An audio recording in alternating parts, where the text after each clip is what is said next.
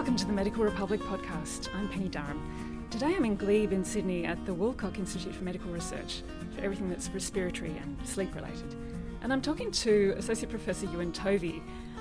Ewan, good morning. Could you tell us a bit about yourself? Oh, good morning, Penny. I retired 5 years ago from the Woolcock Institute. I had previously run the allergen group here, and that gradually morphed into a group which was interested in respiratory viruses and their role in asthma. So I started to work a lot with virologists, so I picked up some form of expertise in viruses as well. But now, as I said, I'm retired, but I've remained very interested in some aspects of this topic. There's another area that you've recently been acquiring some expertise in, or certainly doing a lot of research in, and that's the 1918 to 19 influenza pandemic, and particularly what happened on its arrival in Australia. First of all, can you tell us a bit of background why you've been researching this lately? Well, I became interested. Well, my wife's a writer, and she's written a children's book called 1918. So I became very interested in what happened, and went to Villa Bretonneau and all those sorts of things. Became pretty interested in the war, First World War, and Australians in the First World War. But I became, because of my background in interest in influenza and pandemic influenza, I became more interested in what happened in Australia and in New Zealand during 1918 and 19. Because both countries had quite interesting and different patterns of infections to pandemic influenza over that period. So New Zealand was pretty slack. It had a very relaxed attitude, didn't make much effort to stop infected ships coming back. The main waves went through Europe, probably the middle of 1918, but it was stretched over a period of time, obviously.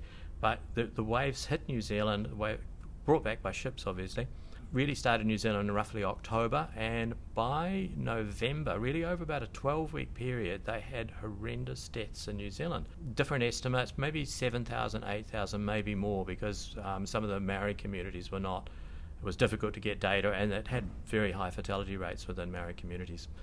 So New Zealand had a horrendous death toll over a period of about 12 weeks from pandemic influenza. Australia, however, was quite different. And Australia had some very good public health people, quite new. The quarantine department was pretty new. They saw this coming, and they set up very rigorous quarantine in Australia. So they built quarantine stations at the main ports of entry, 8 of them, and they were all equipped with hospitals and nurses and orderlies and everything you needed. And all ships coming in were heavily quarantined. And they basically prevented the disease coming into Australia. There were some deaths in the quarantine stations, and including a nurse who wasn't allowed to be given the last rites, which caused great conflict with the Catholic Church at the time. There was very strong quarantine enforced. And then it's controversial whether it first broke in Victoria or in New South Wales. Probably the consensus view is that it broke in Victoria, probably the middle of January. The cases started to appear in public, but they weren't admitted to by the government of Victoria. And so the regulations that had been put in place about what the response was going to be weren't triggered. And so people moved from Victoria to New South Wales, or at least one case appeared in New South Wales. And New South Wales people, blame Victorians for this, the rivalry between the two. And then the cat was out of the bag, and it gradually spread. So there were 2 waves in New South Wales, and there were 3 waves in Victoria, and the whole thing was over roughly by about August. But the second wave in New South Wales was by far the larger wave. There were 2 waves here, though. A few things that are interesting. So the pandemic was blocked largely by this quarantining that went on, and Australia had probably the lowest rate of infectivity of any of the Commonwealth countries. It was probably roughly half or less of New Zealand and Britain, and Tasmania kept the quarantine going. Tasmania had the lowest percentage number of people with influenza for any country in the world that got pandemic influenza. So a few countries didn't get it at all, and like Western Samoa, which was ruled by the Americans at that stage, who had total quarantine, and places like New Guinea and New Caledonia, they all had total quarantines, and they didn't get the flu. I read some infection rates varied from as widely as maybe 1 per 1,000 to 6 per 1,000 in New Zealand, and up to a horrendous 200 per 1,000 in Samoa, so not the American Samoa, but the other. Yes, that's right. Indigenous people, and same in Australia, we don't know. And we don't even know how many Aboriginal people died from it because they weren't even counted. No. Well, we do know that very large numbers in isolated communities do. The Fremantle prison, I think most of the inmates there, which was an Aboriginal prison, many of them died there. The majority, as far as I know, the majority of them died. So, but Aborigines were not counted. Well, in some cases they were not counted amongst the death statistics, as far as I understand.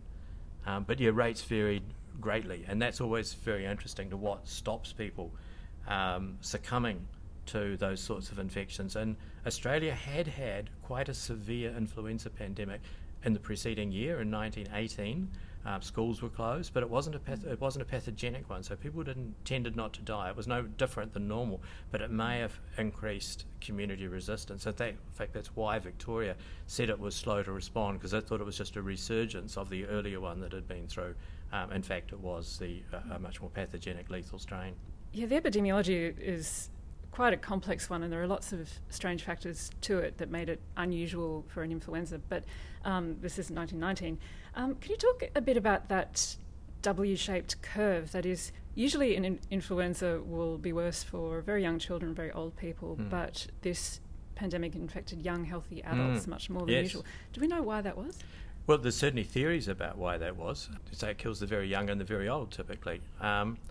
And in this case, there was, as you say, there was this middle peak of people. So influenza kills probably in two separate different ways. The first way is you get this acute viremia, so that very acute, strong, powerful response to the virus, and that can certainly kill you. And people died very quickly. Their skin often changed colour. They went blue. They went reddish, sort of mottled skin infection. Blood came from orifices. Crackly skin as well, I've heard. I haven't heard the crackly skin, but I've heard of hair falling out. There was some local hospital in Lismore had an entire pillowcase stuffed with hair from people. Their hair came out.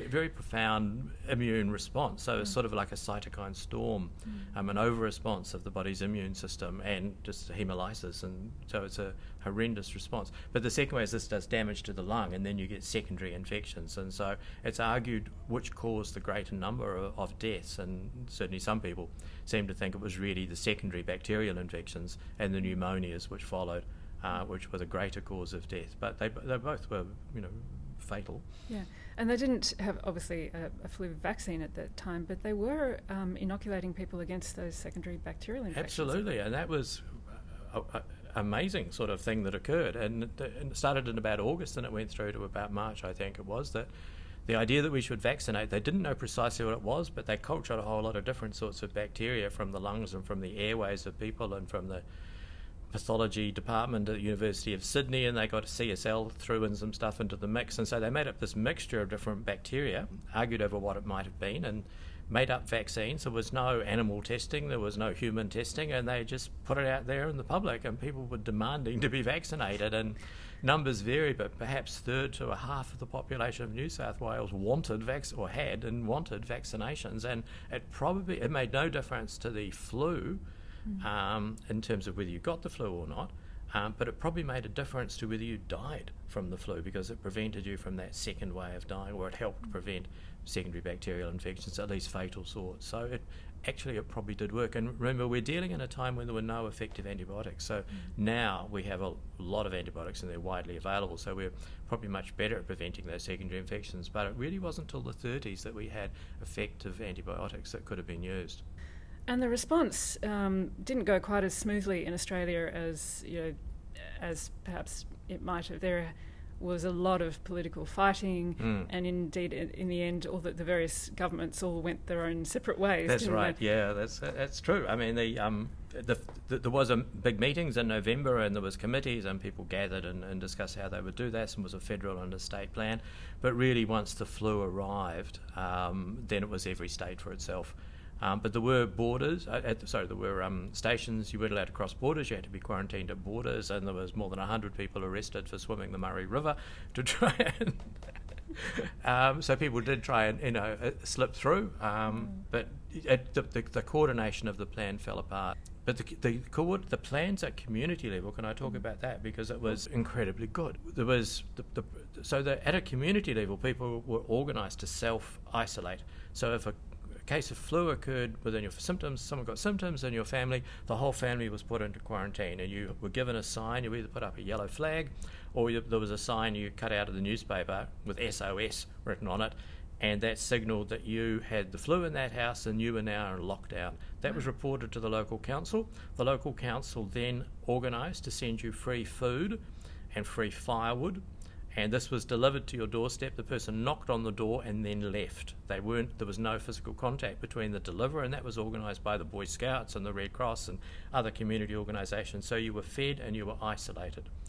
And there was brochures, given all houses got brochures about what to do in terms of if you got flu. So at a community level, we were very good at organising. Well, the schools were closed and places of public entertainment were closed. So race courses, theatres, all those sorts of things were closed. And if your job was affected by that, you suffered financial loss, then there was government compensation, and a lot of people applied for that and received. There was a lot of money spent by the government compensating people for lost wages because they closed their business. They attempted to do very good contact tracing of where people have been and who they've been exposed to, and there was a telephone hotline set up. So if you had a phone, if you were lucky and had a phone, or had access to a phone, you could phone up and say there's somebody in this family with the flu, and that would also trigger a response. Really, given the time, it was an incredibly effective way of preventing the transmission in the community. And there was maybe it was post-war, but there was a lot of community spirit going on. People were pretty organised and responded well overall to this. That's quite incredible. It sounds like a really sophisticated response, and that, well, at least at community level, the public really was taken along with that. I think, as we have seen happening at the moment in China and in Japan and in Korea and these other countries where they do have some cases of COVID-19, there is a strong public response to want to do something, whether it's fear or whether it's whatever it is. But people do tend to follow instructions a lot on those matters and enforce them. It's probably good they didn't have Twitter back then. Probably is, let alone TikTok. Look, it was an incredibly ferocious epidemic, and it would have been really frightening. So let's hope we don't see another pandemic quite of that magnitude again. Yes, it's a different society now, so we will have to respond differently. We fly much more, but we have better drugs, better diagnostics. So, there's pros and cons on both sides. If we do have, if it's not this pandemic, there will be other pandemics. Nature's just tossing cards on the... Gio's just tossing cards on the table saying, play that one, guys. It's not a flu, it's a coronavirus, and who knows what, bats are carrying, or they've got a lot of viruses in them. Oh, yeah. So, there are lessons to be learnt all along the way, even from 100 years ago. We need to do more research in terms of how to protect populations, in terms of how we organise, and really the structure of our response, I think, is important. I think if there are two lessons that come out of this, firstly, you need clear leadership. This is what we're going to do. We need a really good plan, thought-through plan, which is a well-funded plan, and we implement that plan. The second thing that was really important is that the priority was given to community health rather than preservation of the economy, of jobs. And so we were prepared to close down schools, factories, or whatever was needed. But we went on to sort of a wartime footing about how, as a community, we're going to prevent it. Because when you think of it, the way to stop these pandemics, it's all very nice to have research and say we'll have a vaccine, and all those things are great and work, but really it's the community response and how you isolate and how you set up quarantine. As you can see in China, it looks like the rates are dropping. That is a phenomenal achievement. People should take their hats off and say they appear to have done a really good job of isolating. If they do, at the moment it's running at something like 70,000. If they can isolate that is an extraordinary public health response.